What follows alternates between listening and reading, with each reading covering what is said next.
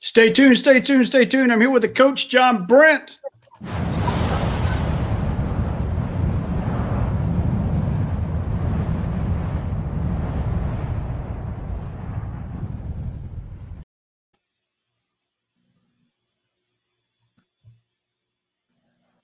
And I'm here with the vet, Mr. Ian Griffin.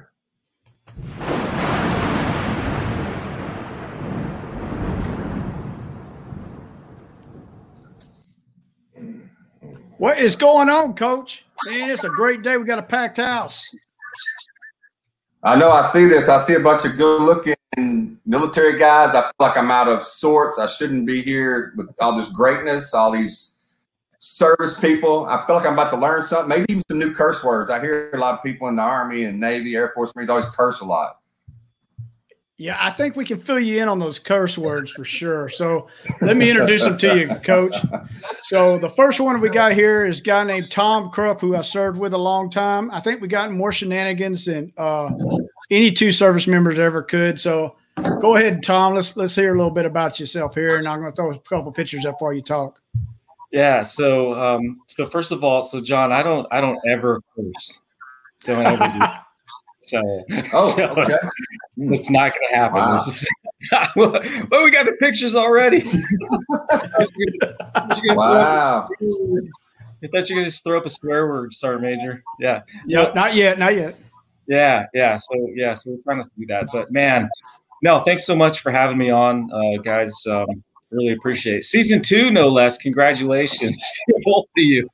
That's absolutely fantastic. And been watching what you guys do, and I just think it's fantastic. So the only thing I want to do is just say real quick, I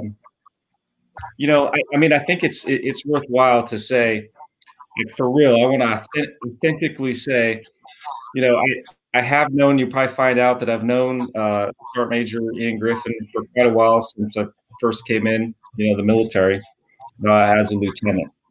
And he was my, first platoon sergeant, really, from the get-go. And so all my failures are basically his. So, so let's get that out of the way. Yeah, I don't dispute that. So, it's shared responsibility. So, but for real, so Ian could be doing anything. I mean, he's obviously, retired on the top of his game and making things happen. And so, for me to see, Ian doing this, project like this, and having people on and really promoting other people, because I mean, already both you guys uber successful and taking time to do this, I think is it's really huge. I mean, you guys are beacons. It's it's a huge thing to do, to put your time against these types of things, and people generally don't do it. And so I'm really in awe of guys like you, frankly. And it just goes to show that I'm just happy to have been able to continue a relationship with Ian over these years, because it makes me feel good selfishly that I think that there's either two things. One, he's still got a lot of work that he's got to do with me. And that the mentorship piece is not over yet, which is absolutely true. Or two, the friendship piece has developed, and because of just the great human being that the Sergeant Major is. And I know you see that, John. I know that you have to be exactly like that in order to, have a relationship with Sergeant. So I wanted to put that out. So don't cry yet, Ian. Okay, I appreciate it. Because you are a crybaby. So real quick, I want to put a picture of you up here with something that's near and dear to me. And that's us in Afghanistan with my oldest son, and he only been in theater a couple of days. And I remember when you even had him over the house when he was like real little and such. And it's kind of strange how our family's evolved. And we've done a lot of things together when you think about it.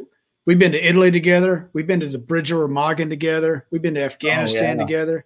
We've been to whatever the damn place is. It's former Russia that was north of Afghanistan together.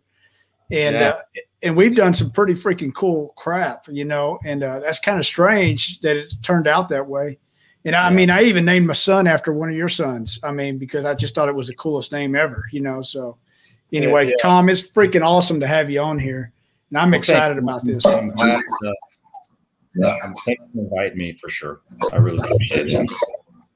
Well, I appreciate it. I'm going to throw it over to Andrew now. Andrew, I used to work with, and Andrew, we were in the 541st together. He was in the 24 Trans, which you can't hardly see it, but it's right there in the video. Anyway, and we were over in Fort Riley, Kansas together, and he's done a lot of great things with the Army.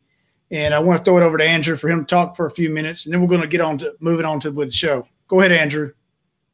Hey, good afternoon, gentlemen. It's a pleasure to be here. Ian, just like Tom said, there's probably a whole lot of mentorship I probably missed out from you, but I'm glad that we were able to stay in touch with one another, and it's been a pleasure. Went from Fort Riley up to Alaska, got to jump on the lovely Malamute drop zone a plethora of times. I was even blessed to have my company commander land on my head. That was pretty interesting. Quite a big area, but she found my noggin. But from there, hit Hawaii, did a lot of good training with the Wolfhounds over there. So that was pretty interesting working in a FSC for them. And now I'm currently stationed in Fort Lewis, Washington. I got my stepson, my wife, and then our 3-year-old toddler, Johnny. He's floating around here somewhere.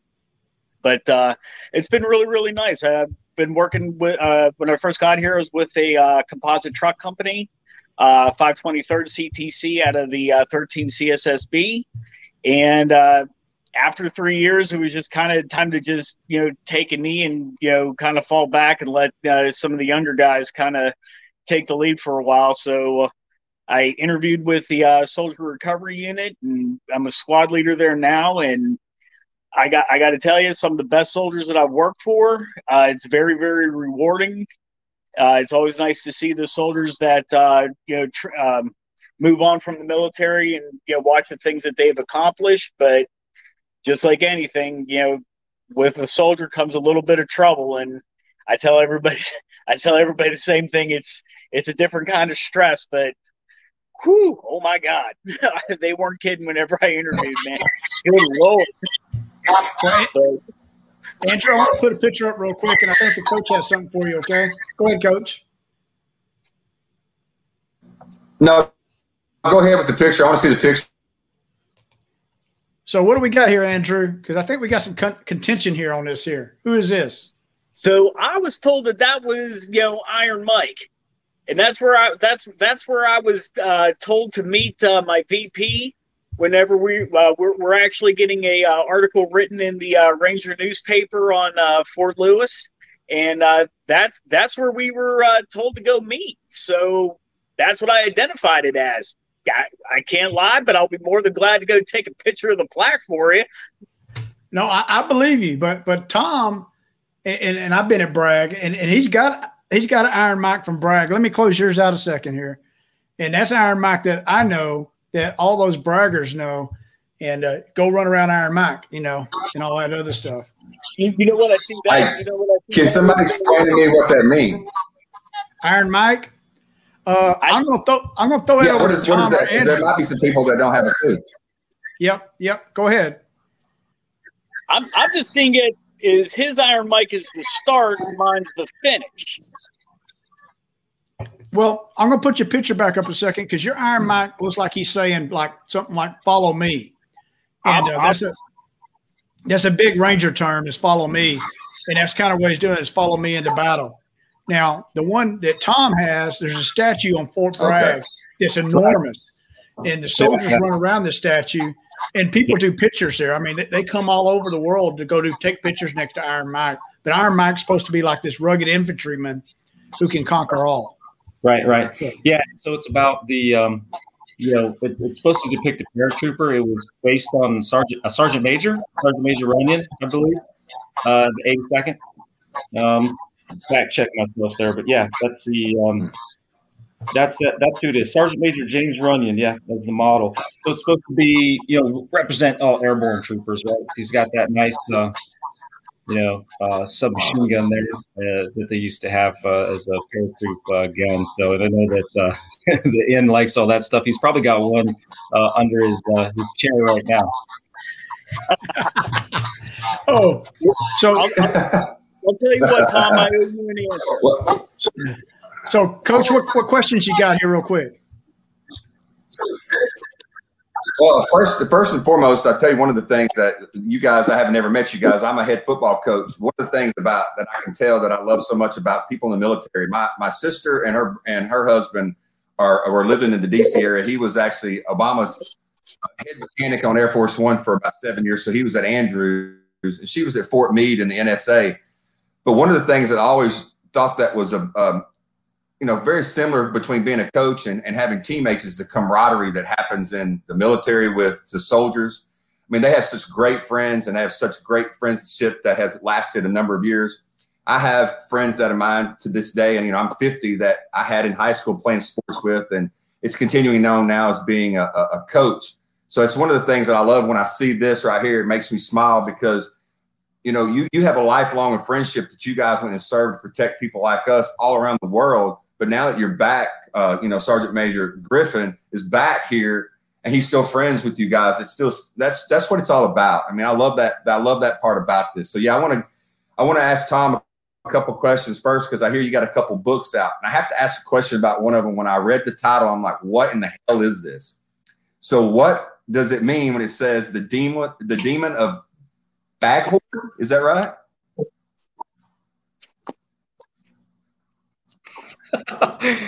John, so I appreciate that. Yeah, no, so yes, a little selfless, promotion here for sure. And again, I just really appreciate you guys and your time here. But yeah. So I did retire and immediately dropped a couple books, but look, anybody can do that right now. So this is a great thing about America and about living in this time, is that you can.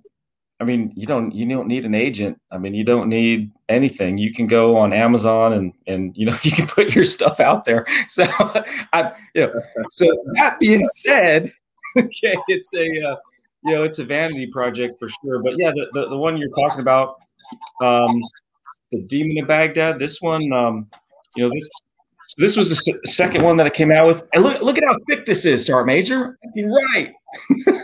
Wow. Kind of thick. Yeah. So anyway, and it's like font 9. Yeah. Worked on these for quite a while, and really, like I said, they were kind of things that I'd always wanted to do. And the good thing is that the military kind of allowed me to do that and allowed me to live like these the life where I was able to get out.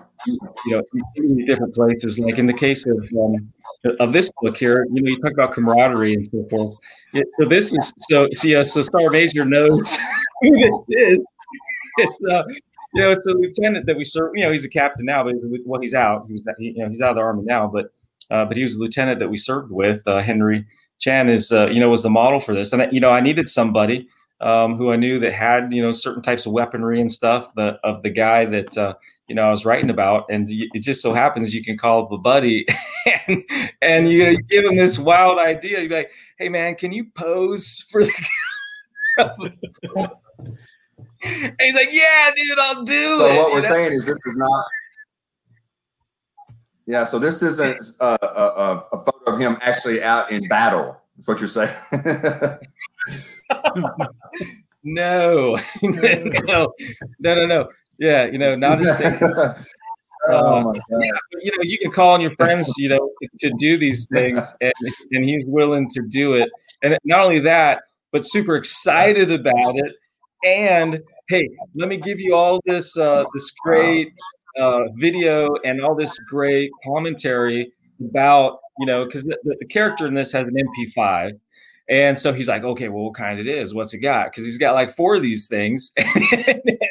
Yeah. And he said, hey, here's all the technical things you need to know. And look, you need to put all that in the book. And I did. So it's in there. So, you try to get authentic, but yeah, that book is, it was the typical action adventure type of thing. I said, I wanted to write something that was fun and that I could share with my boys too. I got 2 boys, both of them in the military, and Ian as well has got his kids, and you think about, kind of your project that you want to pass on. And so, that was one thing that I thought would be fun to do. And so I worked on that for quite a while. Actually, I started it when I was in Iraq, because obviously it's set in Iraq. But it's, it's a sci-fi type of thing. And, I know we're going to talk about types of movies that we liked. And I just came to a conclusion that basically I just rewrote one of my favorite movies.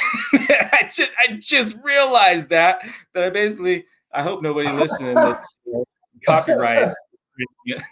But anyway, no, we need as many people listening. But anyway, yeah. So there's that one. But yeah, So, Coach, I want to say this, and I'm going to throw up a slide of his 2 books. But before, Tom, the coach and I challenged each other to write a book this year. Now, what you don't know, Coach, is I always joked with Tom that I would write a porno book in the version from the mindset of a woman. And I said it would sell record sales. And we joked about this all the time. I'll buy it. Tom, I am not writing that book. I'm telling you right now. So I'm writing a different book. Maybe later, maybe that might be my second book. I don't know. But I'm going to start off with something more traditional. Let's just say that. So, hey, as a good friend, as a great friend, as a great.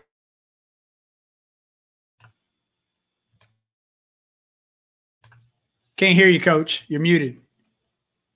I said, go ahead. Hey, as a great friend, that I will pose for the. You'll pose for the cover. Too easy. We just got to get you some locks like a Fabian or whatever that guy's name was. So let me throw this picture up here real quick. And these are his books, The Iron Hand and The Demon of Baghdad. And when it says The Confessions, the first thing I think of is something probably I shouldn't be thinking of. But anyway, but I'm going to talk about The Iron Hand for a second. And anyway, so I did a little studying on this, and there's 2 major things that I got out of this. Whoa, this dude's a freaking character. And I want to know how long it took you to write this and to do all the work on it. But so there's a famous saying in Germany, in English, you say, kiss my ass. But in Germany, you do not say that. What you say is, he can lick my ass. And this dude, the Iron Hand, is the guy that came up with that phrase. Wow. He can lick my ass. Supposedly he was a vulgar guy. I don't know. But anyway, that's the one thing I got out of it. And then the other thing, and I just want to read this because I think this is very important to this book. And then I'm going to let you go off of it. There's a professor, Professor Anderman from Freiburg, that wrote, with this novel, Tom Krupp offers a contemporary literary processing of the biography of, I can't say the Iron Hand's name, but Goetz van Berlichingen, which has been moving for centuries.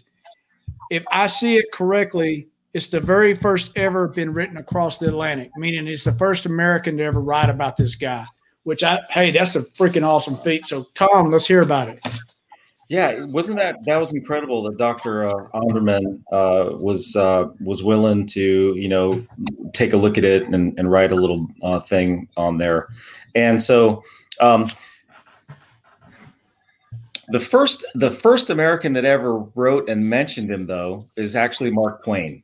So Mark, really? Yeah. And so that's how I learned about him. And so, you go to Germany and you go to all these castles and you don't really know too much about it if you haven't studied it. And frankly, unless you're looking for a specific class on German history, you're not going to find it unless, it's all about World War II, right? That's what it's all about. And so this character, who he was an absolute character, and he lived in the 1500s in Reformation Germany, right when, the Reformation was happening. Martin Luther was out there posting his 95 Theses, and all these things were going on. And it's basically what's the decline of the nobility. And so he was a feudal baron. So many things happened to him. And we know about it because he wrote a biography, or he wrote an autobiography, or someone wrote it about him because they kind of think he was illiterate, some of the professors and so forth, right? So he wrote something about himself, and he wrote it really super hilarious and funny about himself too, which is another interesting thing about him. But I learned about him from Mark Twain. Yeah, Mark Twain wrote in The Tramp Abroad a real funny joke about this guy, because Mark Twain went to Germany in 1800s and late 1800s and stayed in Heidelberg and traveled around, and then he wrote that travel log about it, which is absolutely hilarious. And he wrote about this guy, and he said, hey, there was an iron hand in every town that he went to, and everybody he went to said it was Gertz von Berlichten's iron hand, right? And it was a joke, right? They were all trying to tell him it was his real hand. And then he was like, oh, and then I rode the horse that he rode. And then I stayed in the bed that he slept in. And I ate the food that he had last night. The guy's been dead hundreds of years, but Mark Twain made a joke, right? And so, And so you can see on, he's Iron Hand. Yeah. Cause when he was in his 20s, he lost his sword hand in a cannon exploded on a battlefield out there, and he lost his hand. And then, he went on and he just made an iron one that actually articulated.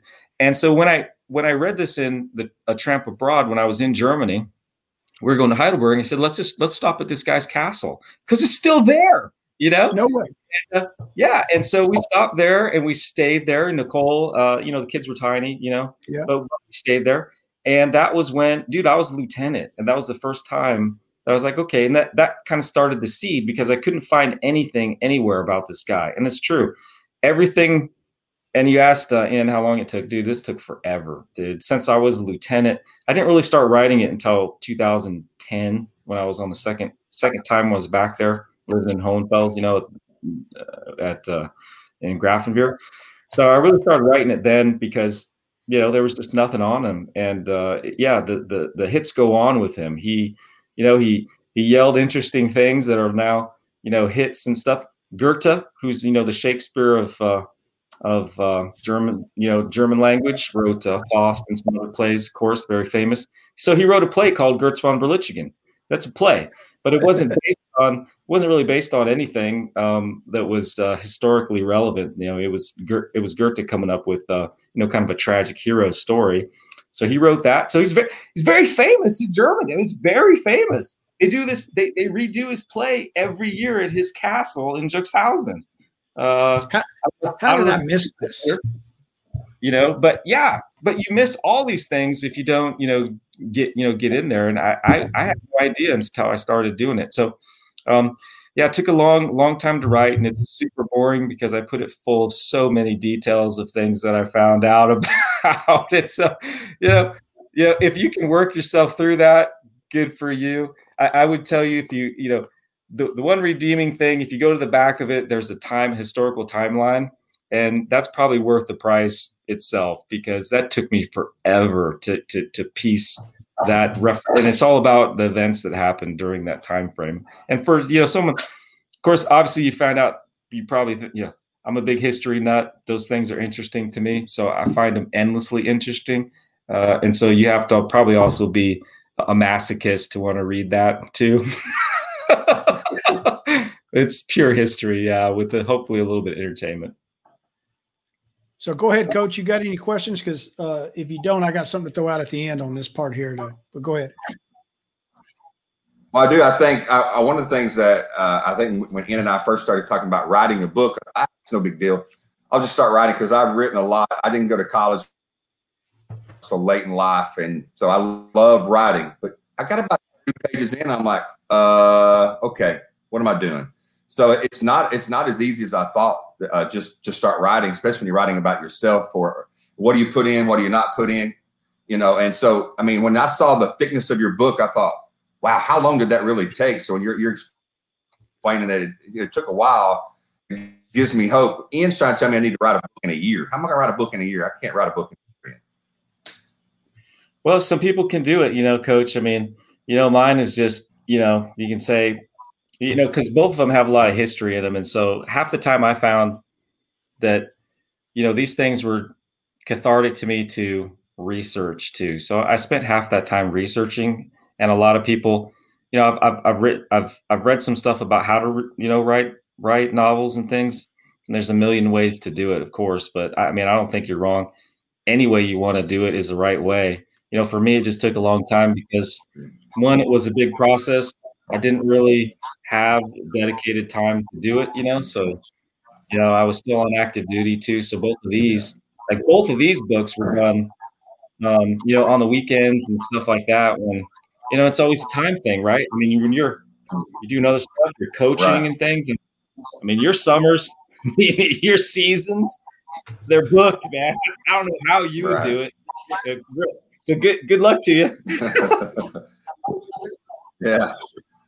Well, hey, Vet, don't you have some information? I'm interested about the nonprofit with Andrew. Tell me a bit about that. We're going to hit Andrew up here real quick. But first, Tom, how can we get your book? That's what we want to know. Yes. Oh, yeah. Yeah, they're on Amazon. So they're right there on Amazon, which is a great thing. I want to tell you guys, too, you can, they got all these great apps and things that you can go and, you can download from Amazon Kindle Direct. So mine are all on Amazon. So, you can just search TD Krupp, right? And you can search the names of any of these and they'll pop up and, you can get them on Kindle. But if you are going to publish, super easy way to do it. And,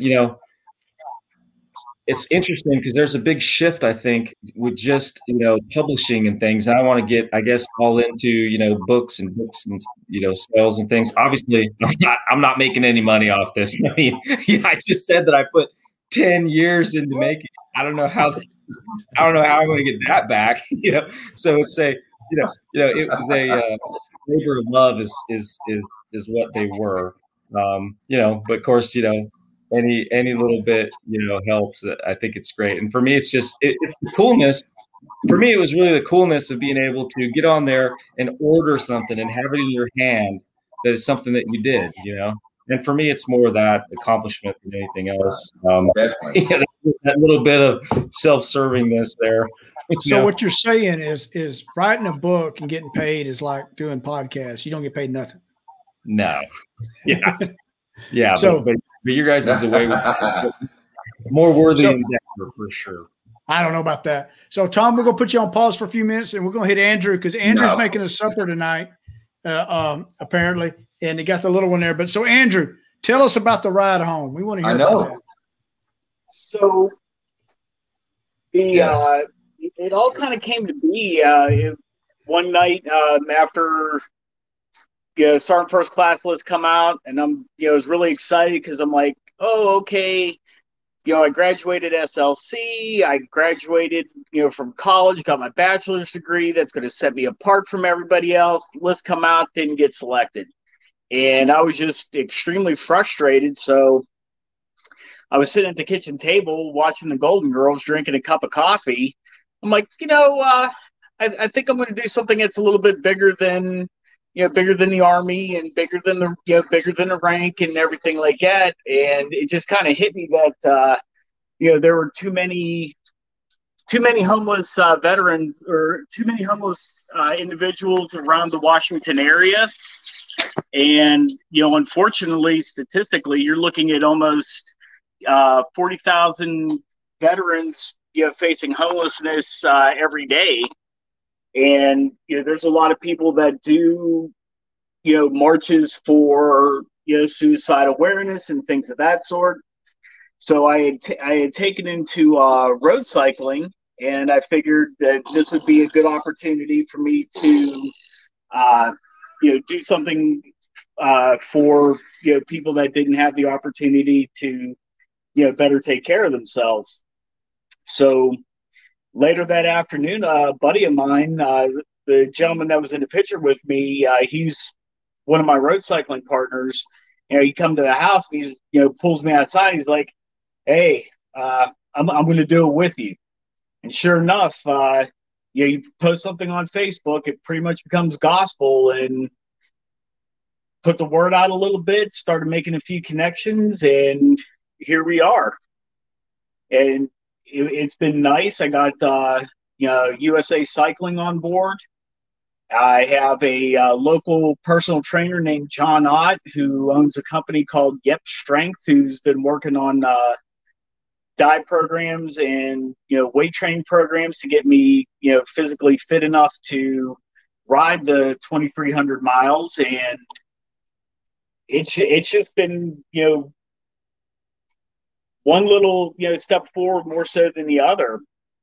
And little by little, I'm finding out that more and more that my family's been very supportive. My wife, she'll say, "Oh, I get it. You're tired. Oh, boo-hoo, but you need to get out on your bike in the afternoon after work and get at least 15 to 20 miles." And it's like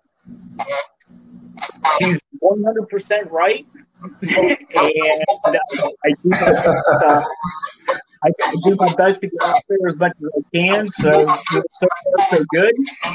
But she'll shoot. She has her CDL. So she's been up and down the West Coast a lot. So she's helping as far as the route's concerned, from Washington down to Dallas. And then my hospitality professor at Troy University, she gave me in contact with one of her former students, who's a regional manager for Dave & Buster's. So Dave & Buster's in Auburn, Washington will essentially send us off, and Dave & Buster's in Dallas, Texas will welcome us in.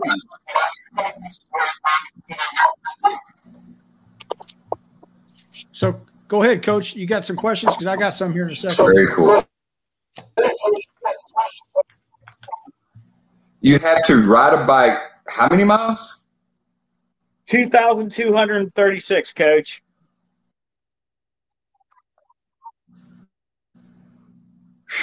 Man, that's crazy. I don't like riding bikes. I don't even mind. I don't mind a Stairmaster, but to ride a stationary bike makes my legs burn. So I couldn't even imagine doing 2,300 miles, which is 25 miles a day. Is that what it is?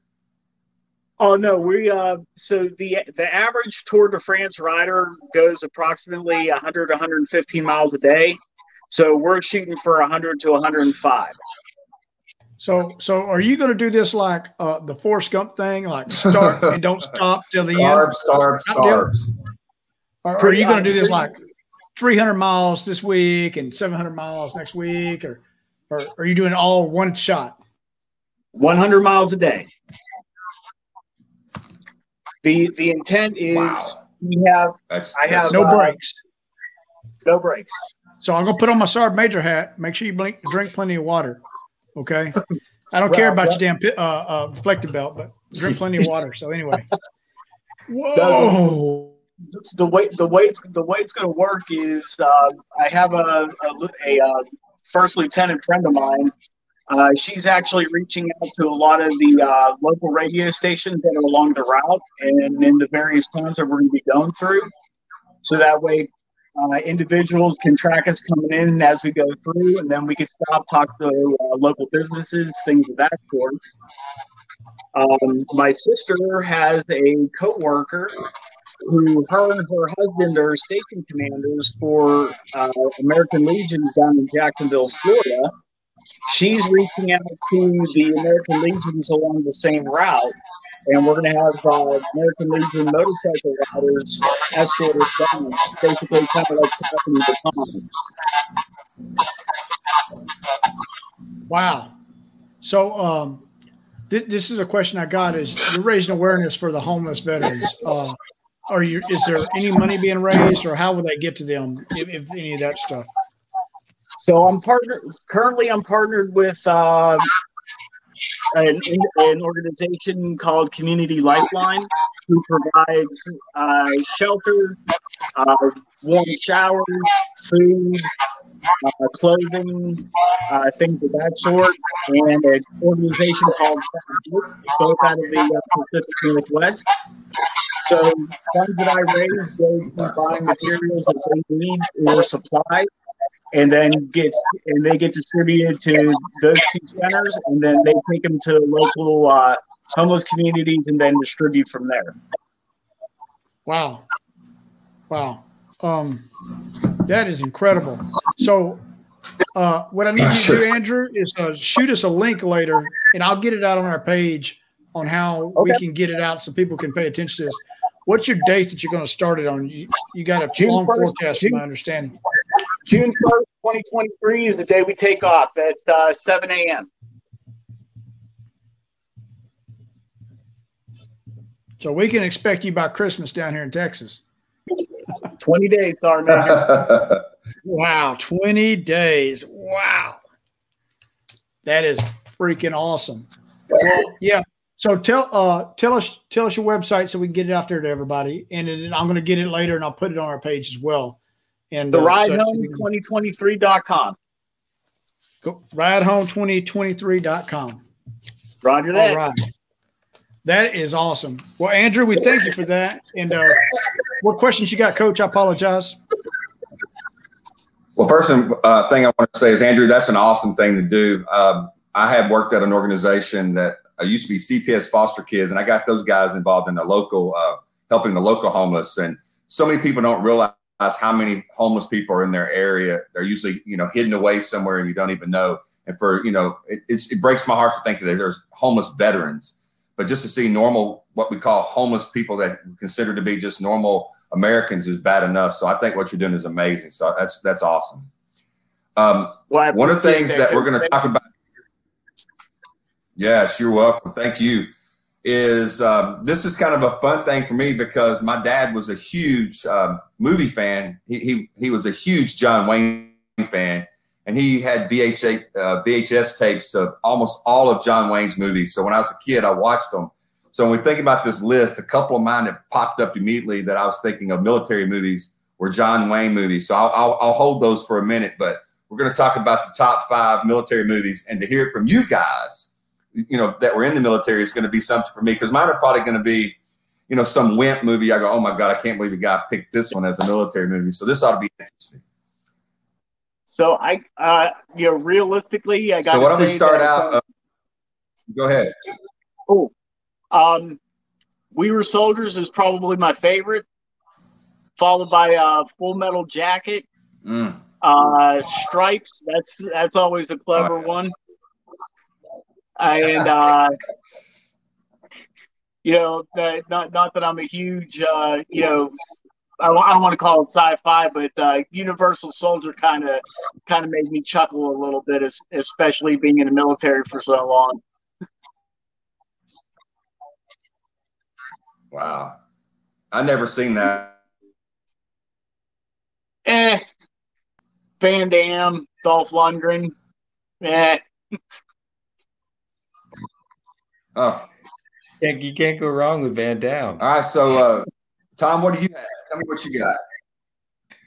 Well, what's funny is that I was just talking to some 18, 19-year-olds, and I said something about kickboxer or some kind of Van Damme thing, and they're like, "What are you talking about? Like, have you seen the YouTube where the guy does the split across the the two semis that are driving?"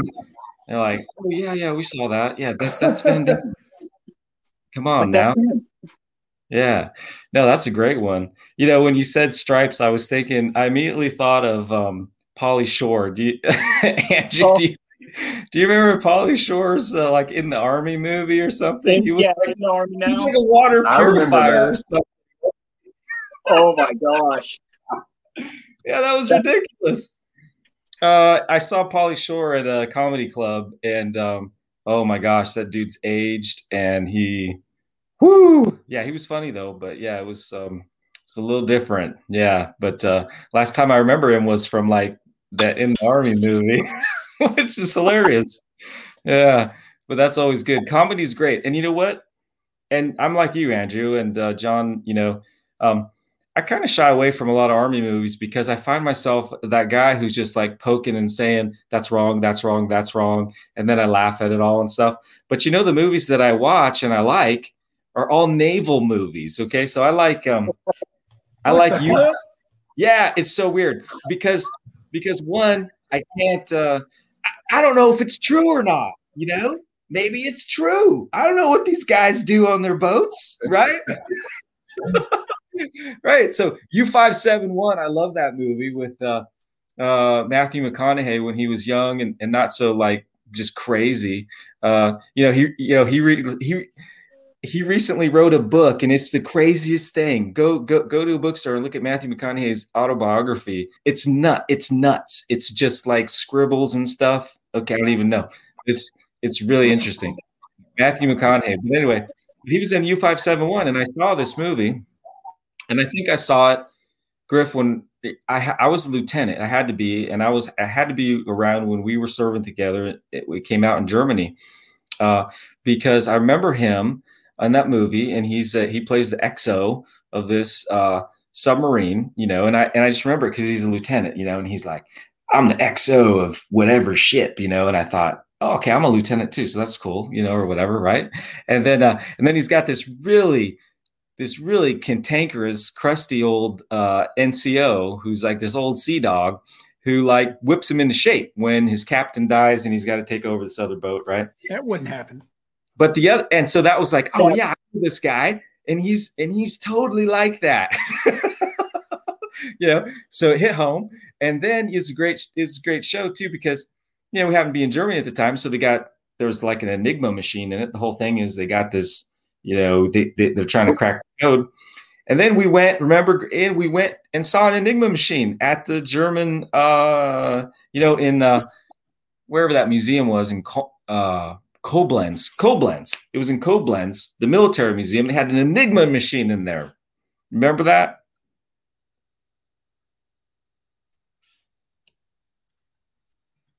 I think you're muted.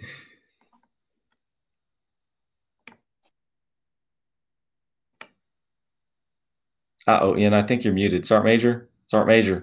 There we go.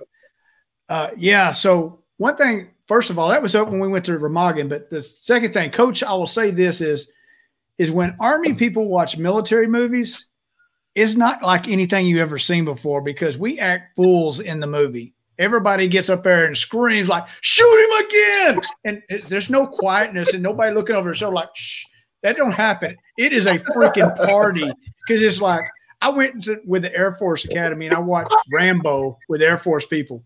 And when he freaking hacked them, I'm like, that's how you mother flippers kill a guy. You don't shoot him from the air with a bomb. You kill him with a machete. And they're all looking at me like I'm crazy, because Army guys are like that stuff, man. It's just insane. Absolutely. So anyway, that's the first part. Oh my God. So I'm going to say, so when we talk about military stuff and that vein, so here's another one, Coach. So my number one is 300. It's 300. It's about Sparta, the battle. It's Sparta, right? And here's what happened with that. Great movie. When I was a company commander, that movie came out in Fort Bragg, and I knew it was coming out, and so I had one of my lieutenants go and talk to the movie theater about getting that movie pre-released and us being the first people to see it on Fort Bragg, and we did. We got a theater. I took my company to see it. We got the day off, and we all went and saw 300. And that's exactly what happened in that movie. We even did a promotion, and we did a during that movie. We had the theater all to ourselves, and it was the most spectacular thing. And I tell you, soldiers still ping me on Facebook about that. They still do. They said it was the most craziest experience, because the whole movie we're yelling. Because you watch 300, and it's just like a gory death thing, right? Where it's just macho men, doing their thing, and you can imagine 200 paratroopers in there just going like, ah! It was incredible. So yeah, it was a show for sure. But I did want to mention the other movie that I gotta say is Predator. So Predator. Look, now I just realized that I wrote a book, and I just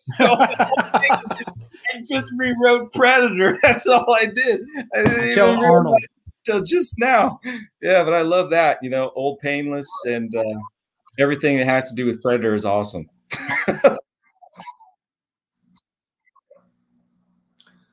Wow.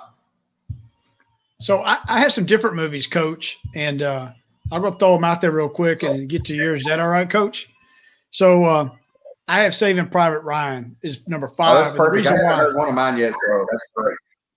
So Saving Private Ryan was the first movie I saw that actually showed a gunfire scene that was similar to combat. It was just everything's coming at you at once.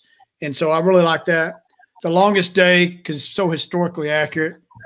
A movie called Gardens of Stone about people who worked at the Tomb of the Unknown Soldier and a young guy that wanted to become an officer. It's got D.B. Sweeney and James Earl Jones in it. Full Metal Jacket. And then I got to say this one here is Gladiator. And when Tom and I were in Germany, he was pestering me, says, let's go get the tattoo of what was it called? S-Por on our shoulders. Let's go do it, Griff. Come on, man. Let's go do it. And ain't no way I'm putting a bumper sticker on this Ferrari. I'm telling you that right now. But he was all for that. He almost talked me into it, to be honest. Yeah, the Senate and the Roman people. Yeah, that movie was great too. Yeah, I love that one. So what do you got, Coach? Well, I tell you what I have is, of course, like I said in the beginning, that my dad was a huge John Wayne fan. And I remember the first time that I actually saw the movie Green Berets, I was like, wow, I love the movie Green Berets. It's still that when it pops on TV, I still want to watch it. That and The Sands of Iwo Jima are like two of my favorite all-time John Wayne movies. So I don't know if you've ever seen The Sands of Iwo Jima, but it's a great movie.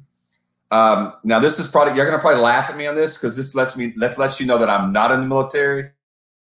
But when I heard Tom say that earlier, like you don't know if it's real or not. When I see A Few Good Men, I always stop and watch it because two scenes in there always get me is when Tom Cruise is on the softball field and they come out there and they're trying to get him to make the deal.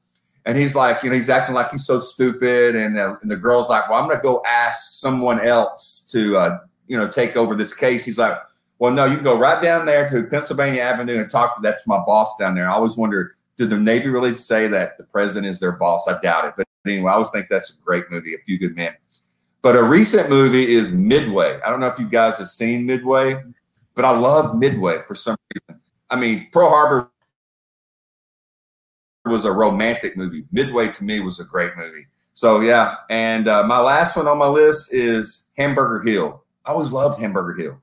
No one ever brings up Hamburger Hill. So anyway, those are mine.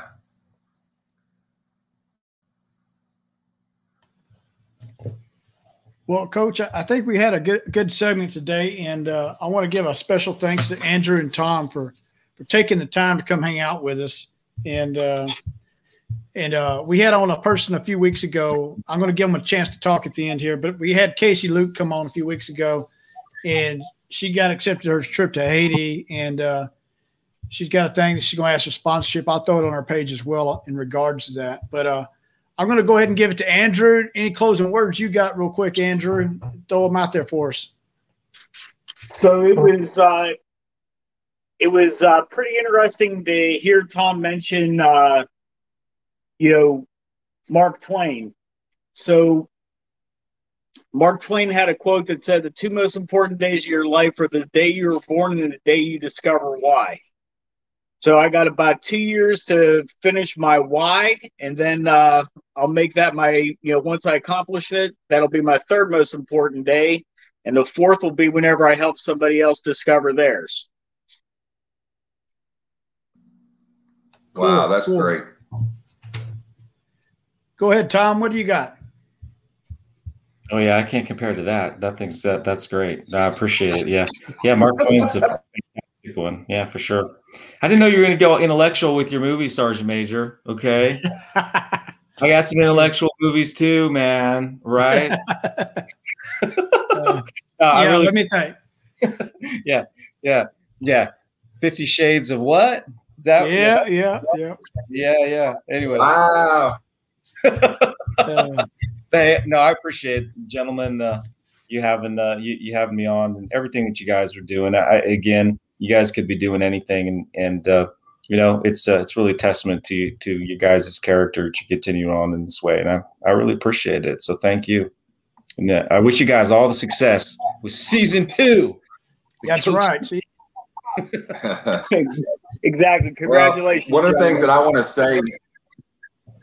Thank you. One of the things that I want to say is it's something that I don't see enough anymore, but I always teach. I'm also, you guys, I don't know if you know this, I'm also a high school teacher. The last couple of years I've been teaching inmates that are 18 to 50.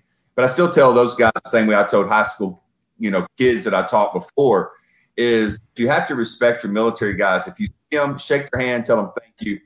it was so amazing the other day. There was a guy that was in a wheelchair and he had a Vietnam hat on. I went and talked to him, and I felt kind of bad for a minute because he wanted to continue the conversation more than just normal, because you could tell he was kind of alone. He was by himself. And that's one of the things that I think that we need to do more of, is spend more time with people that are in the military, that have retired and are getting older, because I feel like they miss the camaraderie that you guys have, that I see this laughter and fun that you have. But I think one of the things that happens when we get older is we might not have that many people around us. So I would want to tell anybody that watches this, man, reach out to that veteran, even if it's an uncle, if it's heck, even if it's an aunt. My sister's been in the military. She's retired now, and she's absolutely an amazing individual. But whoever it is, just reach out to someone that's in the military that might be getting a little bit older, that just needs somebody to sit down and tell those stories with, because you guys have some of the greatest stories and some of the greatest relationships that are going on in our country right now. And I think we need to do more of that. So I just want to say that, you guys, I really appreciate your service, but also thank you so much for all you do. So from there, Coach, I'm going to say, to the coach and to the vet, stay tuned, stay tuned, stay tuned.